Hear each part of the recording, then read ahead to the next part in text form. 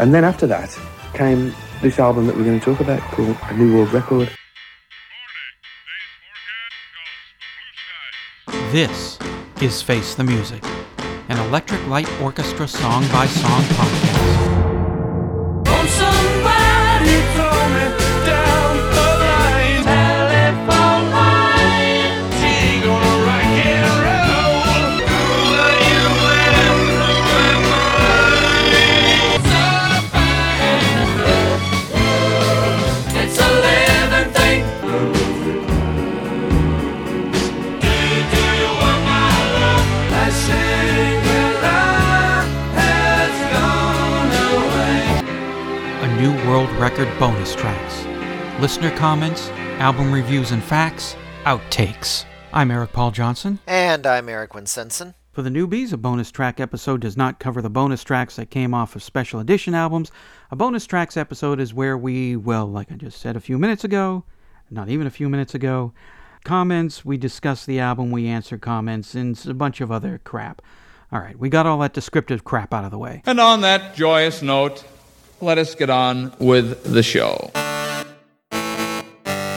So before we get to the comments about A New World Record, we got a few comments about our Face the Music bonus episode. Jason Davies says, finally caught up with all the episodes so far. Loving it, and can't wait for the next one. It's cool. I'm glad you're loving it. To me, I don't sound like I'm really enthusiastic when people say they love it. I really do. I think it's really great. It's the shy thing. I always recoil and say, oh, well, thank you. That was very nice of you. But that's really great to hear. Thank you. That didn't sound forced at all. So this one is really cool. Marge Raymond said, I'm so grateful to be a part of this album. I never get tired of listening to it. Not because I'm singing on it, but because it's just a great band and songs.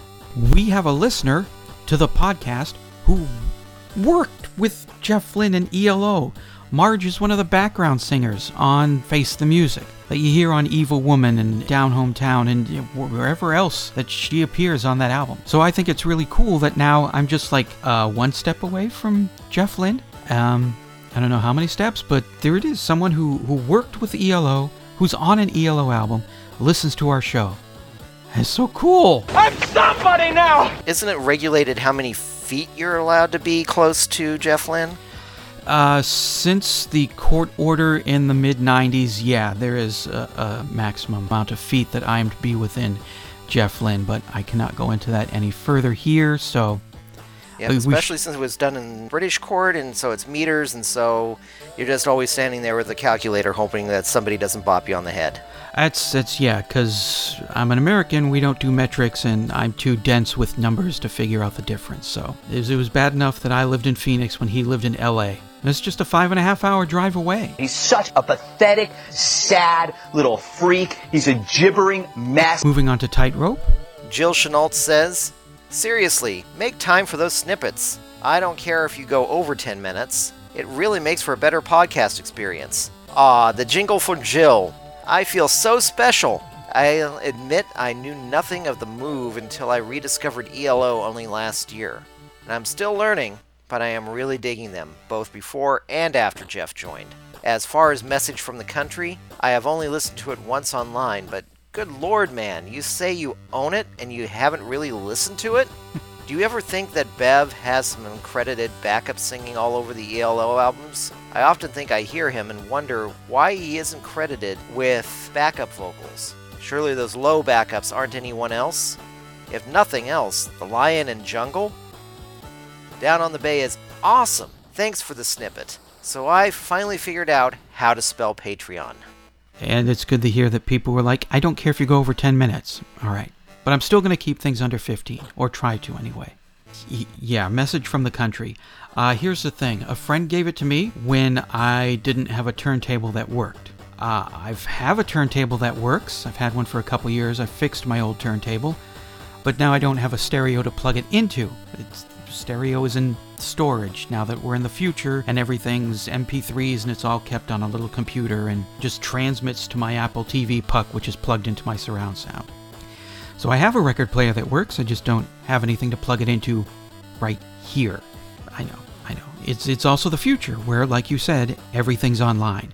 So really, All my stammering is just making excuses for something that I have no excuse for doing, which is listening to Message from the Country.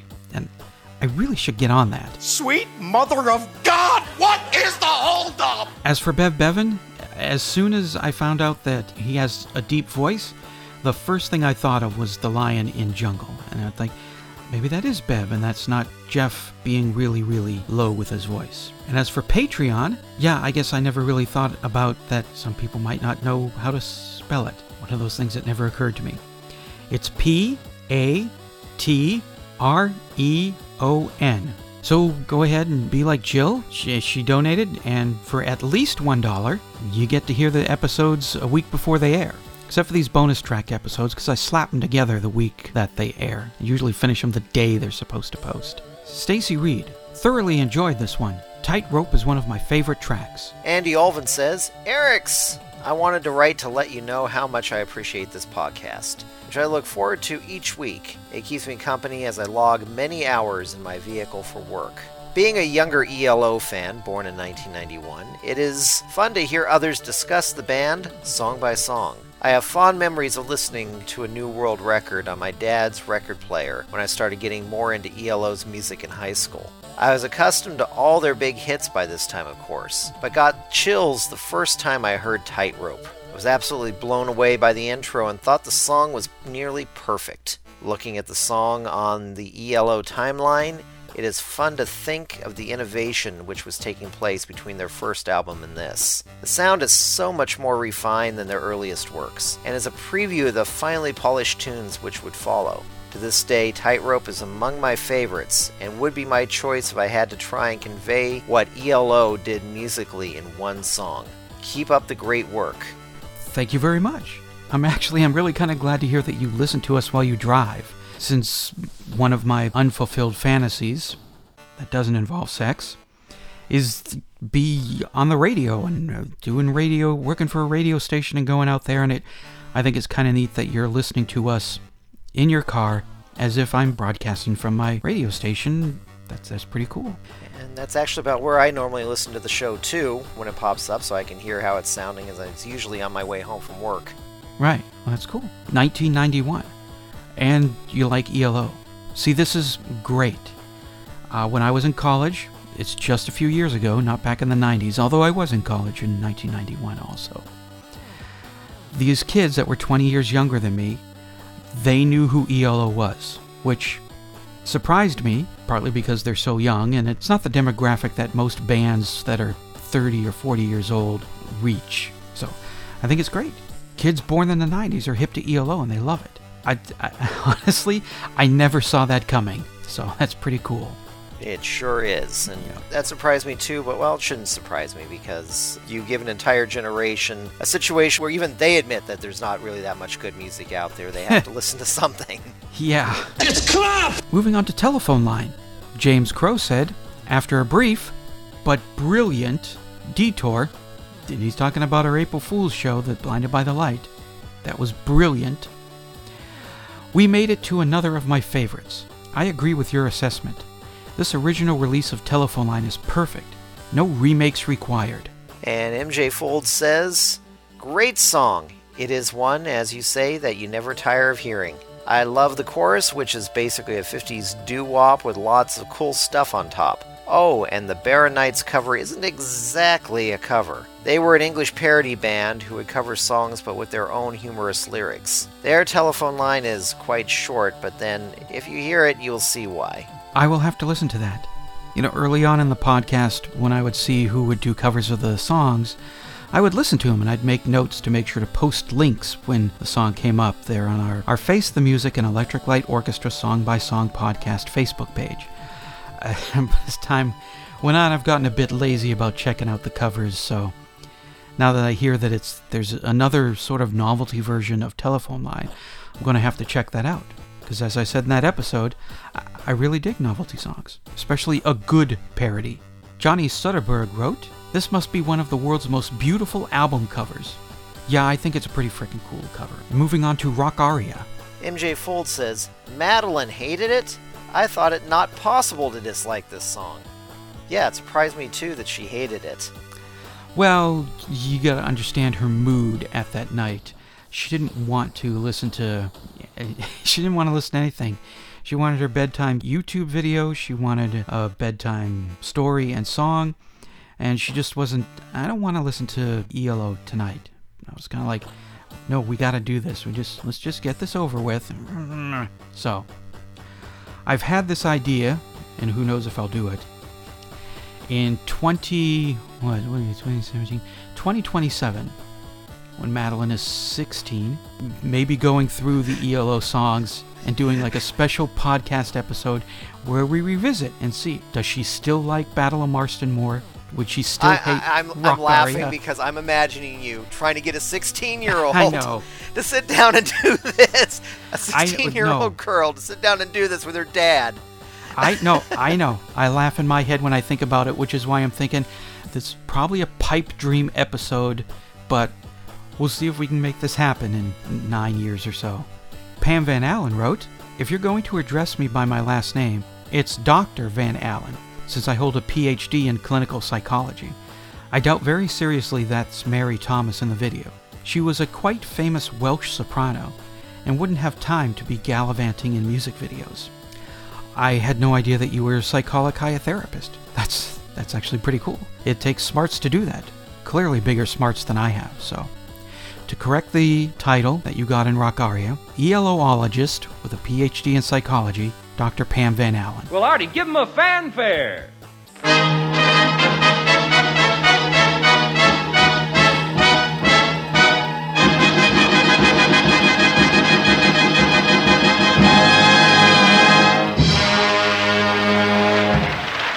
So, Marge Raymond, who you heard said that she loved our Face the Music bonus tracks episode, and I thought that was pretty freaking cool because she worked with ELO. So, she's one of my Facebook friends. I saw a picture of her, and then there's the opera singer in the video, and I thought, that looks like a lot like Marge Raymond. I'm going to ask Marge, was that you playing the opera singer in Rock Aria? And she said, no. My vocals are only on Face the Music album, Evil Woman, Strange Magic, Night Rider, Down Hometown. She said what album she was on and that she worked with Jeff but didn't get credit on the albums, but she didn't answer my question about was that her in the video. So I don't know if that's Marge Raymond playing the opera singer in the video or not. We still don't know who's the opera singer in the Rock Aria video. Maybe it's time to ask Jeff himself. I'm sure you'll get a reply in 7 to 10 years. Yeah, I've been skittish to say, hey, Jeff Lynne, we do a podcast, and have the reply be some sort of legal document. Maybe Corey Gomel. He's tight with Jeff. They're drinking buddies. Can ask him. Actually, I don't know how tight they are. He's met him, though. Lucky bastard. And Tony Peterson says, I'm really enjoying your podcasts. I'm really glad to hear that. I'm glad to know that I'm not wasting my time. So it's pretty... as always, I'm shy when accepting compliments, so thank you. That's really swell of you to say. Corey Gomel said, OMG, listening to this was so funny. I tell people I have forgotten more about ELO than Jeff currently knows, but I can honestly say I do not know who the woman in the video really is. I always thought it was the actual singer. Madeline? What? Go to bed. No dinner for you. The hump has to eat. Onto Mission, a world record, James Crow wrote, one of my favorite ELO tracks. The sound effects simply enhance the song for me. My favorite is the siren early on in the song. I used to have this on a mixtape I'd play in my car, and people riding with me would often look around for the police car they thought was pulling us over. I would love to hear Jeff Lynne suddenly shout out, it's the Popo! Well, he's closer to you than I am, so why don't you go over to his house and see what happens. Well, yeah, I'm sure. It won't be him shouting that. No, it'll probably be you when the Popo show up to get you off of his property. Go away! We don't want you! Paul Starr says, I've listened to all your podcasts. There are some things I like and some things I don't like. But I'm happy to listen. I'm happy that you're listening, and I'm happy that you enjoy it and keep on listening. Pam Van Allen said, Andrew Whiteside frequently chapped my ass with his imperious know-nothing remarks about ELO songs. I wonder who he is anyway. Andrew Whiteside wrote a lot for, I guess, the Face the Music fanzine, and I will throw his stuff in. Sometimes he likes ELO songs, Other times he hates them, and he lets you know why he hates them. And sometimes I will throw his comments in, so that gives another perspective of a song. It's not all just critics or people writing, gushing about this certain ELO song. So try to put in a different perspective, and it gives us something to talk about. Like, for instance, how stupid it was of him to whine about the special effects in a sci-fi song. Yeah, I have wondered, because, I mean, yeah, I'm not always loving everything that ELO did myself, but he writes for a fanzine. He wrote for a fanzine, I should say. Yeah. And a fanzine is typically, ELO, okay, let's get out there how great they are and everything. It seems like they got one of the writers from Rolling Stone. Yes. With him. I mean, they suddenly got somebody who sat there, this ELO crap. I'm going to infiltrate their fanzine. I'm going to tell everybody what type of garbage this music is. Because he seems to hate so much of it. I am going to take down ELO. That Jeff Lynne son of a bitch cut me off in traffic once, and he will pay. I'll show them a fanzine. Yeah, that's right. My Xerox copies will blanket coffee shops everywhere within a 2-mile radius of my home, as long as my mommy gives me a roll of quarters to go to the library and copy. Jeff Lynne will be shamed out of this town's coffee shops if he ever shows up here. Exactly. Yes. Master plan is coming together. Yes, I remember fanzines in the 90s, and that was about how you did them. Well, yeah, I know. I used to do an underground newspaper, although it was satire, but yeah. Xerox, press type, typewriter, Scotch tape. You go to Kinko's, quick copy, run off a whole mess of... Or steal the copier code from the journalism teacher. Again, that was also... that was also another way that I printed off the Loon News. And then you staple them, and like a crackpot handing out pamphlets on the corner, you just hand them off to people. Hey, look, I've read a newspaper. It's pretty funny. And then you build a fan base from there. And then when you're still doing it in your 30s and 40s, people look at you, you're still doing that thing you did in high school? Well, yeah, it's fun. Okay. Then they do look at you like a maniac handing out pamphlets on the corner. Well, I think it's kind of justified in some cases. That's true. Yeah. You are a sad, strange little man, and you have my pity. Christine Carroll says, thanks for sharing. Informative podcast. Thank you. Thank you very much. We are doing our job then. Informing, entertaining, and recruiting for the apocalypse. Yes, for our own army to take down Andrew Whiteside. Exactly. For our own army to take down Andrew Whiteside. There, I said it without my voice cracking. Eric Paul and puberty. The two will someday end their ongoing war. That needs to be fixed. Moving on to So Fine, Gary Ashwell says, that bass line. That bass. Christine Carroll, thanks for the share. Do we play Share at all? I don't remember playing Share. We may have to when we hit Prologue from time. Okay. Yeah. I look forward to this every Saturday. Thank you very much. I look forward to you listening to it, and to everybody listening to it. Definitely. Yep. Group hug. Jill Chenault replied to Gary Ashwell's response, it's one of the reasons I love So Fine so much, and why I gasped when Eric said it was the worst song on the album.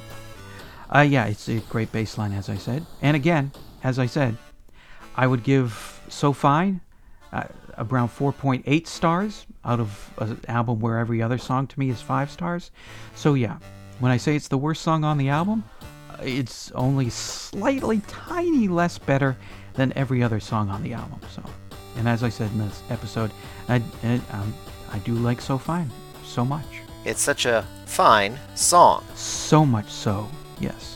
Yes. Okay, folks, you can stop telling me those dumb jokes now. Living Thing. Colan Puckett says, thank you for sharing. Thank you. Now, you have to fulfill your part of the job for listening to Face the Music and Electric Light Orchestra Song by Song podcast. And you have to share the link. Tell everybody. Let's get lots of listens. We're over 30,000 now, so we need to make it bigger. More. There's got to be more than 30,000 people in the world who like ELO. MJ Folds said, great stuff, although Coronation Street is not a BBC soap opera. Good episode. I'm glad you like it. Thank you. As for Coronation Street, I just went to Wikipedia and tried to find something about it. Other than that Livin' Thing clip, I have never seen anything about Coronation Street. I know nothing about Coronation Street other than Monty Python, Doctor Who, and Fawlty Towers. I don't really know any BBC TV, so... What is Coronation Street? Is it a soap opera? Is it funny? Is it just there? Is it a documentary? Have no idea myself. I do watch some British stuff, but yeah, if anything even looks remotely soap opera-ish, Yeah. it gets turned off just like the American ones do, so... Yeah, no, I can't stand soap operas. Jim Crow says, I will always consider this song as the better half of So Fine Livin' Thing, just like We Will Rock You, We Are the Champions, and so many other album side opening songs from the mid-70s. These two songs are linked by the best transition ever recorded. P.S. I think we all want to hear what Madeline claims Jeff stole from her singing repertoire. Wait a few minutes, you will. I could see how Livin' Thing and So Fine would be two tracks that connect together since they have that pitch down at the end and then slamming right into Livin' Thing. So I can see that. And we got a call for Livin' Thing. Phone works! Hi there. I really like your podcast. I wanted to say that I just listened to your Livin' Thing episode, and it is one of the songs that initially attracted me to ELO. I'm 26 years old and have loved ELO for the better part of the past decade of my life. And this is a song that, again, really meant a lot to me just because it had those tempos and those rhythms that really spoke to me in ways that contemporary music does not. That being said, I think it's interesting, the conversation around the meaning of the song. I think with most ELO songs, they tend to be quite simple in meaning, but that doesn't make them any less profound. Keep up the good work.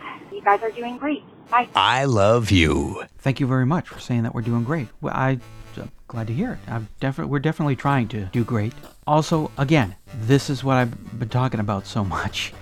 Like, in the last 10 years, people far, far younger than me are digging on ELO.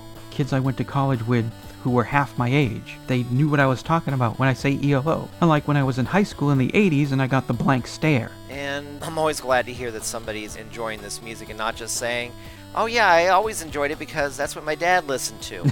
Or granddad. But the thing is that, yeah, I agree with that about modern music is, I was so happy to find out that modern music really does suck and it's not just I'm getting old. Yeah. I am getting older, but I've got a very open mind when it comes to music, and when you start hearing the same keyboard over and over again, and it's all about making money and going to the club. Yeah. I mean, I thought there was garbage back in the 80s. Yeah, well, you just wait and see what's coming. Exactly. Yeah. There's a whole bunch of garbage back in the 80s and also the 70s and 90s that you don't hear on the radio because, well, people figured out it was garbage. But yeah, the music back then, the good stuff really had a lot more going for it. And good news is there is a lot of good stuff that's out there these days. You just have to spend a little bit more effort trying to find it. Right, and that's what I tell people who say the thing that just drives me nuts and has always driven me nuts. And I mean always, my entire life.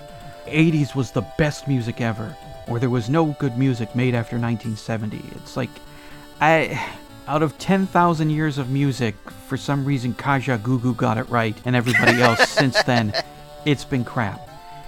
And again, I went to college, back to college when I was in my 40s, and so I did hear some of the newer stuff, and it sucked. And I just wondered, am I getting old? Am I too busy stuck with, the stuff that I've loved before from 60s and 70s and 80s for the most part? I mean, I do love a lot of the stuff from the 30s and 40s and 20s, but it's good to know that somebody who was born at a time when this kind of music was aimed at them also thinks, hey, no, modern top 40 is terrible. And sometimes I will try and check out what's on the Billboard charts, because I'm desperately trying to avoid growing old and getting stuck in a pit of Men at Work and Flock of Seagulls and Terry Jacks. So I'll go and I'll look at the Billboard charts and I'll watch the videos on YouTube, and it's like, this is crap. Does anybody know how to play an instrument anymore? I listen to ELO and, well, pretty much anybody else that I listen to, and they're all playing different instruments, and they're playing in tune with each other, and there's obviously rehearsal involved. There's no auto-tuning. Although Paul McCartney did that on his last album, and I wanted to belt the auto-tune out of his hand. You don't need to, Paul. People played instruments. They learned how to play instruments. And to get to the level of success that Beatles, ELO, even Terry Jacks had, you had to know how to play your instrument well. And you had to know how to play it with other people who knew how to play their instruments well, so that you could make music well. Even the Ramones. I remember when they came out, and they were just, oh my God, what the horrible noise. Don't you people know how to play? And yeah, they did know how to play. They did make music. It was loud, distorted, but things were in tune. They were playing in sync with each other. They could sing with the tune. People learned instruments and played them. Now there's samplers and auto-tunes and keyboards where there's only 3 keys, and one of those keys is a black key. And there's your... They actually use a black key? I'm just saying they make them. They're getting adventurous using the black keys on the keyboard. Okay. Maybe. I don't know. They're there. I don't know if they actually use them. Yeah, this is why something like Adele or Lorde stands out, is because they're actual real artists, and they come along, and it just kind of proves the point of how bad most of the other stuff is. Yeah. And Queen. All the stuff that they did. Just Bohemian Rhapsody and all the overdubbing that was just them as far as vocals go. They didn't bring in an orchestra or a choir or anything. They're knocking ELO when they bring in that kind of stuff. But that's all Freddie Mercury and the band. And, back to what I was going to say before I went off on my old man rant. Yeah, there are people who say that 80s was the best music ever. No, it wasn't, especially when we get to Balance of Power. But there's still plenty of good music that exists now, that's being made now. You just have to go look for it. It's not going to be spoon-fed to you on the Billboard charts or MTV? Do they still exist? Or even show music anymore? They exist. They don't show music as much as far as I know. Right. No, if you think the 80s were the best music ever, 2 words. Naughty, naughty. Naughty, naughty, loud and bold. Tease me. Hey now, John Parr had it going. It's not his fault that he only sputtered out with 2 hits. Could have done more. Yeah, it is his fault. Have you heard of his other garbage? You know, I've been lucky enough to hear Naughty Naughty and St. Elmo's Fire, and that's it. Yeah, St. Elmo's Fire is the pinnacle of that. Hui. Okay. Are we done being cranky old men? Yeah, we're done on our tangent here. Okay, well, let's move on to Above the Clouds. Now, the final part of the present Doctor Who adventure. So here are the replies we got for Above the Clouds, which I liked, and Eric thought was, Rohit Powell says, wow, creativity. Well, I'm glad you noticed the creativity in the production of the podcast. Javier Navas Medina, I'll be very surprised that I got any part of that name right. Savagely underrated song. One of my favorites from their best album. Maureen Rain says, stunning. Well, thank you. Yes, I am. I'm holding up pretty good. I think she was talking about me. Are you sure? Because I still look pretty damn dead sexy at 50. Yeah, I'm sure. She likes younger men. I'm 47. That's true. You do have the youth advantage. Yes. My whole goddamn body's falling apart. Sometimes I can't even go to the bathroom when I want to. Pam Van Allen said, I love my title. Noted ELOologist. It's about time someone acknowledged that. Yeah, and I think we recorded that before we found out that you were a psychologiatherapist. So I guess that should be noted ELOologist Dr. Pam Van Allen. So I'll just set that straight right now. It's better than being an analrapist. Do I want to know what that is? So you've never seen Arrested Development? I have not. I don't have anything against it. It's on a long list of movies and TV shows and albums that I would like to see or listen to, but have not gotten to. I hear it's great. I know, it only had a run of 1 season, and then I guess another... Three seasons, and then it's had 2 more seasons on Netflix. Okay. But a Nauropist was this one guy named Tobias Funke, or Funke, who is a psychologist, but he wants to call himself a combination of an analyst and a therapist. So he came up with Analrapist. Spelled Analrapist. Yeah. His business card usually gets bad reactions. Yeah, Yeah, I would not want to be an anal rapist either. So, Yes. yeah, I do want to see the show. Maybe someday I'll actually get to it. Along with Casablanca and Message from the Country. Movies I have not seen and albums I have not yet heard, which I should have seen and heard a very long time ago. Sweet mother of God, what is the holdup? Eddie Benelal says, "Hey, that's my pick. I will start to ask for royalties." That's cool that we have the person who made that picture listen to us. I came across that picture a few years ago. This is the ELO spaceship rising up through a bunch of clouds, and it looks really cool, and I thought, that looks really cool.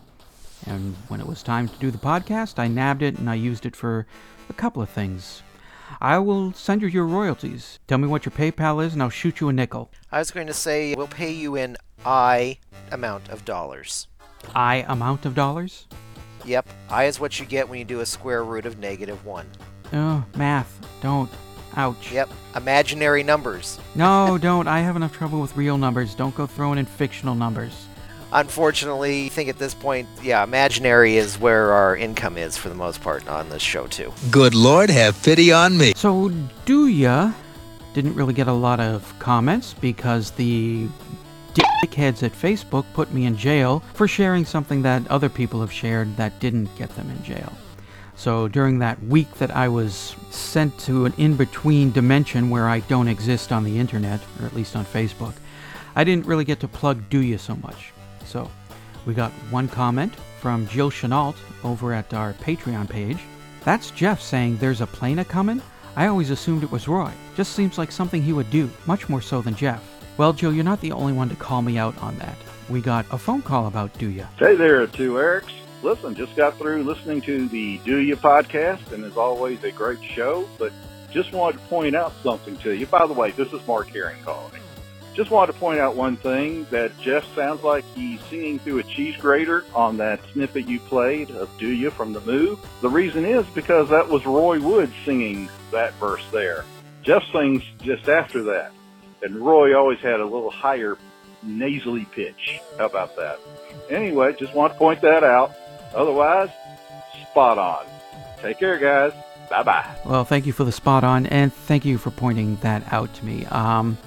Yeah, I listened to it again, and yeah, that's Roy, not Roy Orbison. I hope Roy Orbison never sounded like that.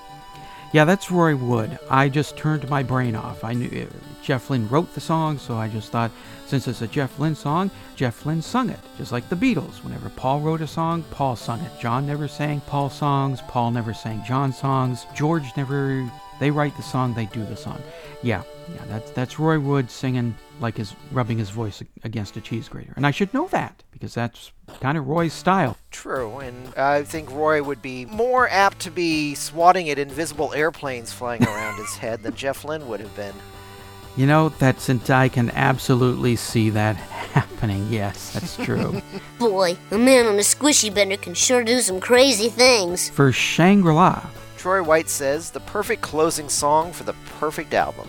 Reminds me of the perfect cherry on top of the perfect ice cream sundae." I agree with you with the song, but I'm going to have to call you out on your ableist and your cherryist attack at me. I have diabetes, so I cannot have ice cream sundaes, and I hate cherries, so I wouldn't eat cherries either. So how dare you attack me like that? I'm hurt. That's only because you were cherry for so damn long that is you got true. to really hate the term. That is true. So, I'm hurt by what you said. I am going to have to go into my safe place and rock in a corner until I can function in society again. You mean person. Well, he's being a little snowflake. I'll sit here and eat his ice cream. Do you want the cherry too? Oh, yes. Okay, sweet. Then everybody wins. Mark Herring wrote, "A tip of the old coffee mug from my back porch as I smiled at the clean edit in there. Sammy Segway strikes again. I used to close my college radio station show by playing out the reprise on Shangri-La. A perfect way to fade out yet inform the listener that I will return."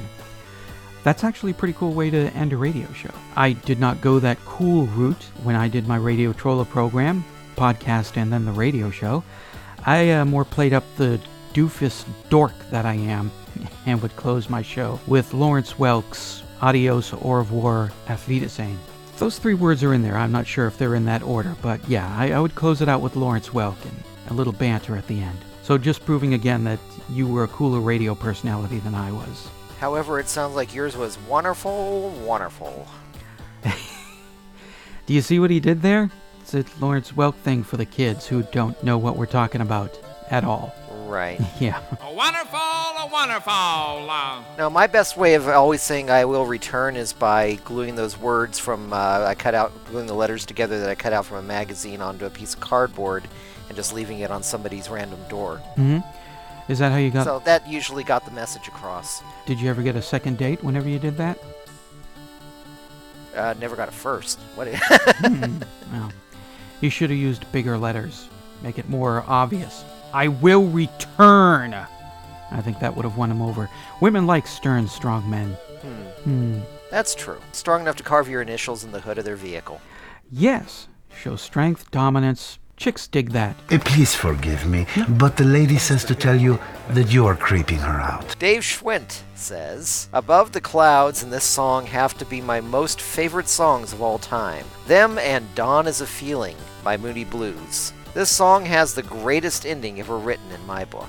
I don't know, have you ever heard the end of Paralyzed by Stardust Cowboy? That one's pretty touching too.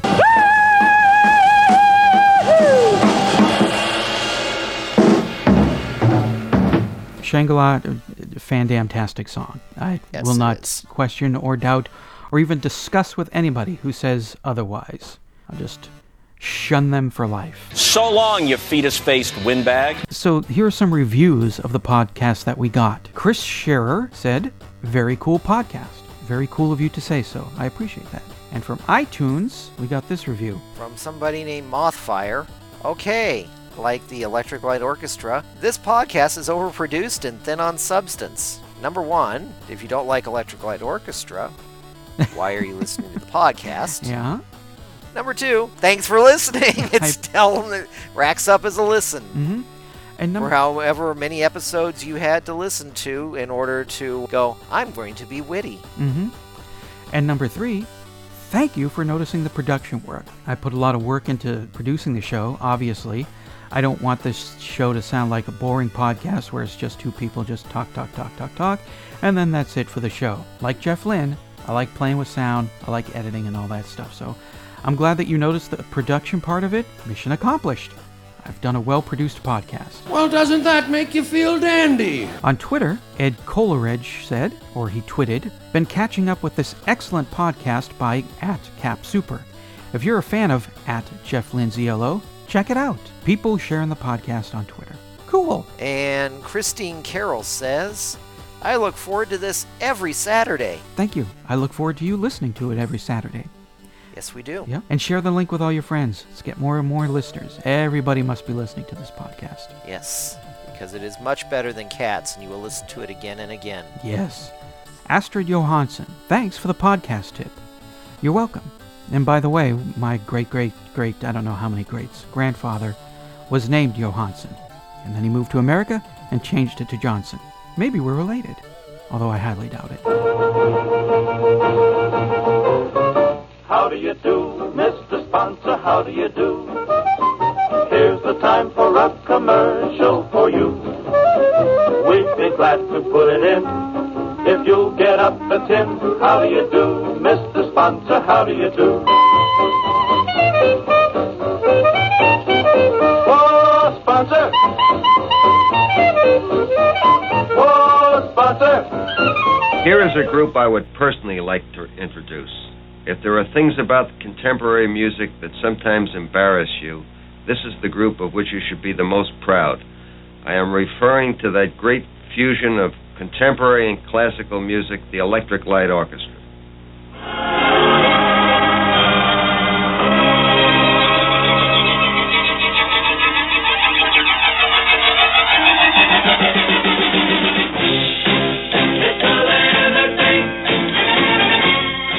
It's a new world record. A new world record by ELO, Electric Light Orchestra, a Jet production on United Artists Records and Tapes.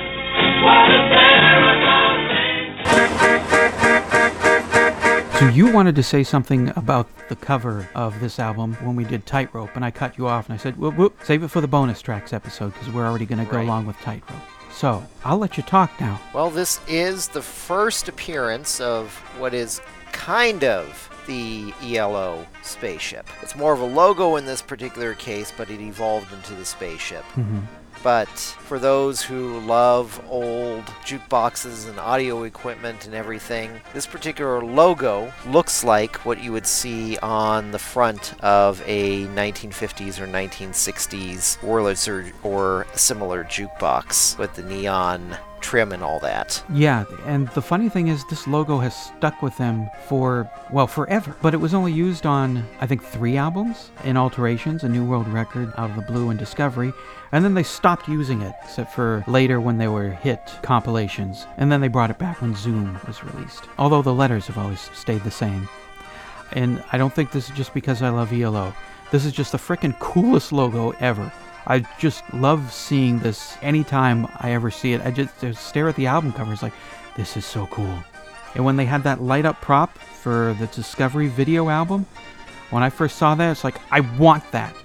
And I still want that. I want that light up prop. I had no idea that this used chunks of a Wurlitzer jukebox until maybe 2005 or something like that. Because I saw on the internets that somebody had built their own ELO logo, and it showed step-by-steps on how to build it, and it lit up and all that other stuff.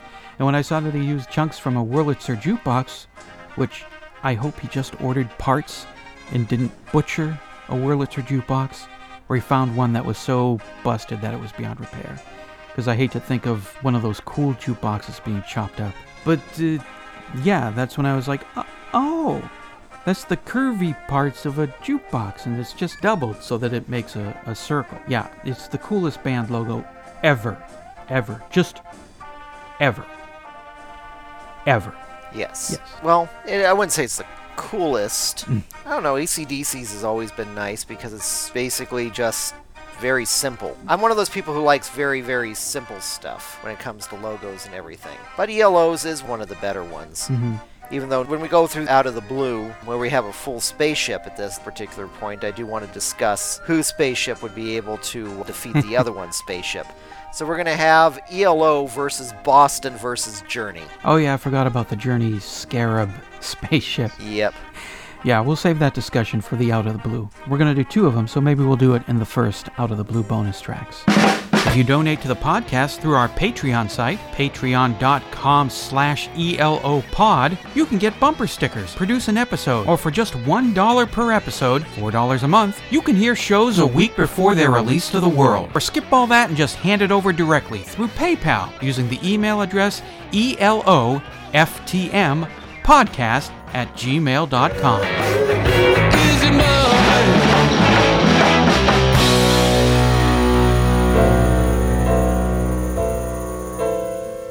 So now that we've finished this album, how much do you hate it? Not at all. Yeah, I noticed when I was going back that I had highlighted this, and I have no idea why I highlighted it, because I always remembered liking the whole thing. Mm-hmm. Except for Above the Clouds. Above the Clouds is really just kind of a bridge, and it's not a song I hate either. It's just a bridge between different songs, and so it's not anything that really is annoying. Every song on here is a really good song and defines what ELO is about at this particular point. Yeah. They've gotten into their groove, and I think when it comes to this particular type of sound, before they really, really started going disco, which, believe it or not, their disco album is the other one I really like by them as well. But before they really started doing this is the really defined who they were and took all the elements from their previous albums as they built everything up, took the ballading from Can't Get It Out of My Head and the better sounding production from Face the Music, wrapped it all up into one package, and other than El Dorado, you really can't get much better than this. So how many stars? This one would be 4.5. Mm-hmm. Like I said in Tightrope, I got this album December 25th, 1983. It was Christmas. I asked for it because it had Telephone Line and Limit Thing on it. I was new to ELO fandom. I figured I'd pick an album that has a couple of hits on it, and this could have been the deciding album of whether I stick with my new ELO fandom or just, okay, maybe they have the hits are good, but not the rest. But I got it, and I listened to it, and Yeah, this is a straight up stone cold friggin' awesome album. I love every song on it. When I first heard it was like, this is pretty damn awesome. Oh, I made the right choice in picking ELO. I'm going to listen to this again. And there have been metric tons of times in my life where I've said, sweet Jesus, I've got to hear a New World Record. Actually, my first CD, when I started getting CDs, was a New World Record. To me, there's not a bad song on it. So Fine, like it takes a tiny dip, but it's such a tiny dip that it doesn't matter. It's still a good song, and there's so many damn good songs on this album. When we summed up El Dorado, I said that there are 4 ELO albums that are absolutely the best albums in their discography. Not knocking Face the Music or Out of the Blue or whatever's coming up next. Those are good albums too. But out of the ELO discography, there are 4 that are like just the absolute best albums ever. El Dorado's the first one. This is the second one, A New World Record. I have no complaints about this album. To me, this is a 5-star album, and if I could give it 100 bajillion stars, I would. That's my podcast. I can make up the rules. I give it 100 bajillion stars out of 5 for A New World Record. And let me guess, your other ones are Discovery and Time. Spoilers. Wait till we get there. You're going to have to convince me on Time. I'm going to have to hear it again to be actually convinced on that one, but... Actually, it's Balance of Power. There's no better album that was ever produced ever than Balance of Power. L'obligation de contractual. Yeah. Fulfilling contractual obligations. A New World Record. The 6th studio album was released in the US in September of 1976 and in the UK in November. It was originally released on United Artists Records in the US and Jet Records in the UK. The album was recorded at Musicland Studios in Munich, Germany, as well as Delaine Leas Studios in Wembley, with a few touch-ups at Cherokee Studios in Los Angeles. It was one of the most successful albums for the Electric Light Orchestra. It got up to number 5 on the Billboard 200 charts and made it up to number 10 on Cashbox. In the UK, where a lot of ELO albums hadn't done too well previously, this one managed to get up all the way to number 6. It did make it to the number 1 position in both Australia and Canada on the RPM listing in Canada and the Kent Music Report in Australia. It got up to number 2 on the Dutch Album Top 100 and also made it to number 1 in Sweden on the Sverige Toplistan. In Denmark, got up to number 8. Austria, number 9. Germany, number 7. New Zealand, number 4. Norway, number 9. However, Japan didn't like it as much. It just clawed its way up to number 60. In the United States, the album has exceeded over 1 million sales, making it platinum. It has also gone 2 times platinum in Canada, and in the UK has sold over 300,000, going platinum as well, hitting gold for the standards in both Finland and the Netherlands.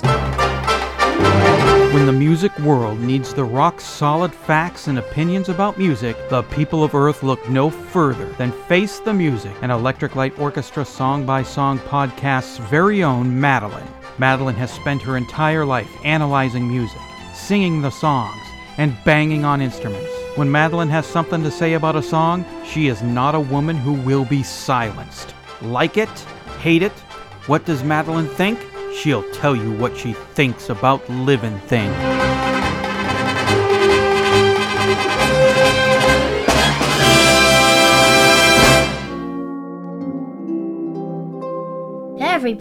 Everybody, you have to listen to this. Well, everybody, sit in your seats. I'm gonna wait for you for a second. Okay, they're sitting. Okay, so I waited for a second for you to get in your seat. So, this is very important to talk about. So, the guy, Jeff Lynne, copied off of my singing. And that is very not good. So I think we should call him Jeff Lynne Copycat. That's a good name for him because he copies. So, what do you think? Tell me down in the comments, guys. Tell me. So, let's get started with the other stuff. so you know, Jeff Lynne, the copycat, is actually a real copycat for my singing, and I do not want him to do that. So, you should tell Jeff Lynne Copycat that he copied off of someone else's singing and sings it the same exact way as Madeline did. So, I think you should stop and never do that again. Period. Done. The song was the copied, so I do not like it. I like it the way I sing it. That's it. How does your song go? Oh, you know that I am still with you, Olivia B. BFF friend forever and ever. Oh, you know now, it is time to cheer up. Everyone cheer up. And you know that, guess what? I'm gonna be a YouTuber when I grow up.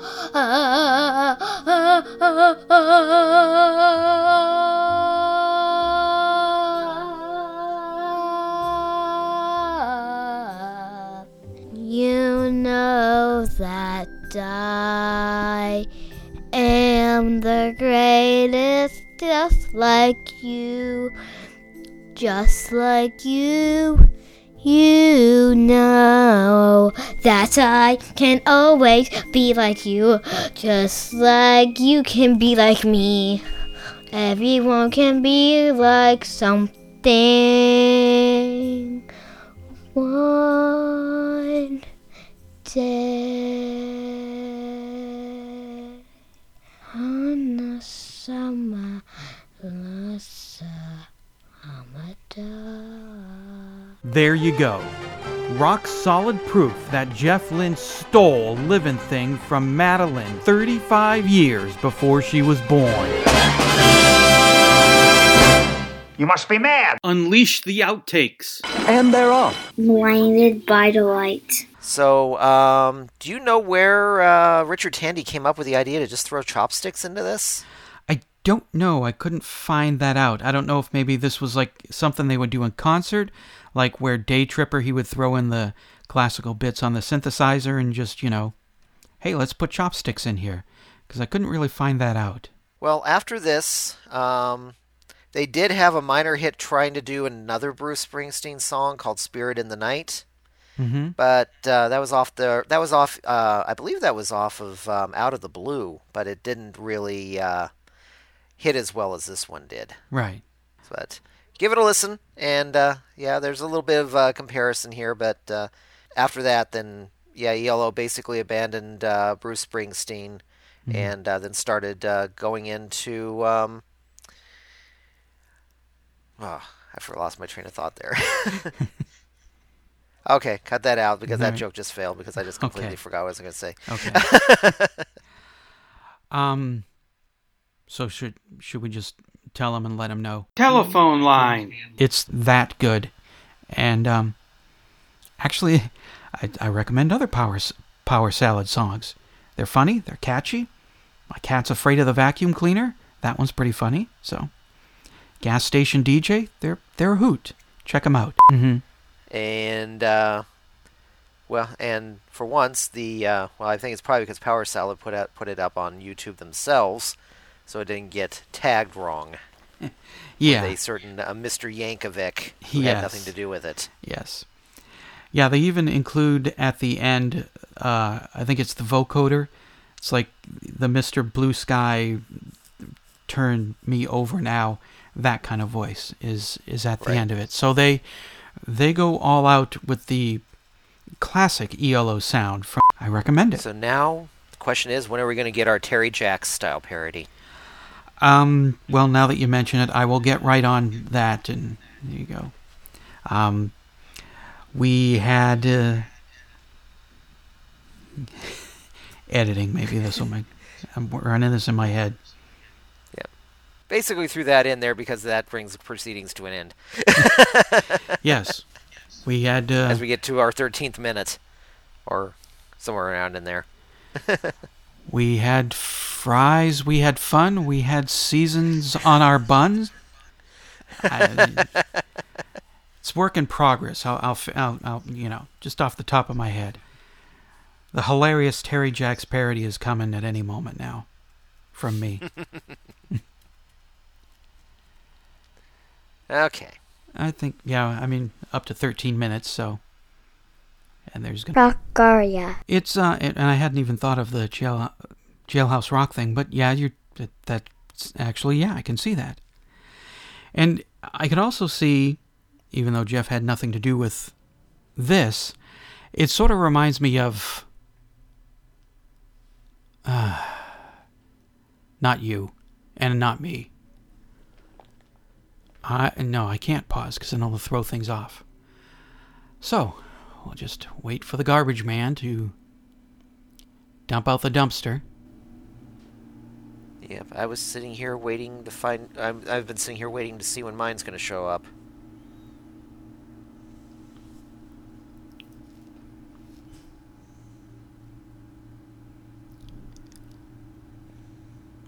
I heard him coming down the street, and I was hoping maybe he would come when you were talking, because I can, mute my side of things. But I can't do it when I'm talking. I can't cut him out. Come on, get that dumpster, lift it up, let's go. There you go. Okay. Yeah. Moving lift in. That dumpster. Yeah. Lift it come up. on. Lift it up nice. Pick it and up. Slow. Throw all that dirty trash into your deep hole. Shake it. Yeah. Come on. You shake that dumpster more than 3 times, you're just playing with it. All right. Lifting it up. Up. Over. Blam. All that trash. Okay. All right. Put it down.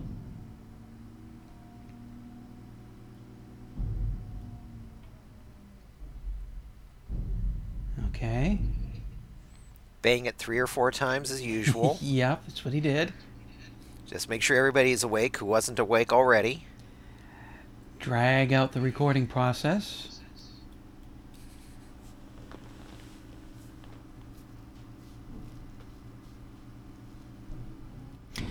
Anyways, so next week we do the bonus tracks episode. Wednesday? Wednesday. Okay, Wednesday. Okay. Yep. Back and away. Wednesday. Okay. All right. And that'll be 9:30 my time, I believe. Oh yeah, that's right. There's going around time. All right, he's gone. Yep. Yeah. But yeah. I could see Tom Petty singing the main part of the song too. I could see that too. Because this would have been perfectly within Tom Petty's range, and because I know Lynn didn't really do any singing too much except for background on the album. Yeah, he had one song, Rattled. I was going to say it's great, but it's the first Wilburys album. Everything on that album's great. Yeah. So, yeah, he got his own song, Rattled. And as a bonus track on the special edition, of course, he did a Del Shannon song. So Mission. A world record. I think I start this week, don't I? God, I hate earbuds. Where's your headphones? Downstairs again? Where they always are. They're downstairs. All right. These things in, they're going to stay. You son of a bitch. My hair gets stuck in there and... All right, good enough for now. Okay. Sci-fi setup kind of song. I understand this was before Star Wars by about a few months, so maybe, special effects in science fiction wasn't quite the eye-popping, mind-blowing experience that Star Wars was, but I think it's great. It's perfect. I believe it's I could believe be. it's Children of the Earth. It's children, because he's repeating Children of the Earth, and then Right. But yeah, and then have you ever? And I'm sure you're familiar with Children of the Sun. Yeah. Which I'm sure our critic here would hate the sound effects on that one as well. But I'd say Children of the Sun almost seems to be a sequel to Mission. It very well could be. If I had heard it, I should listen to it then. Oh, you never heard that song? I don't think so. Who does it? Okay. Well, you'll have an opportunity to listen to it probably before this, so you can insert stuff in there if you need to. Yeah. Yeah, it's a 70s hard rock song. Okay. And it used to get played all the time on KUPD.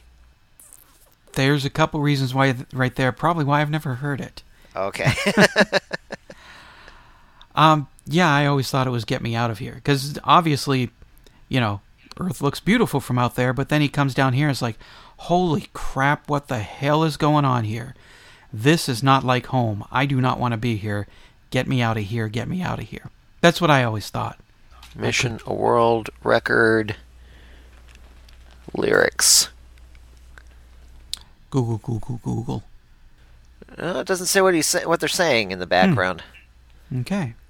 It says their main words, but let's try it in a different lyric site. Oh, living on the earth. Living on the earth. Oh, we're both wrong. There we go. I thought it was Children of the Earth. We're both wrong. Living on the earth.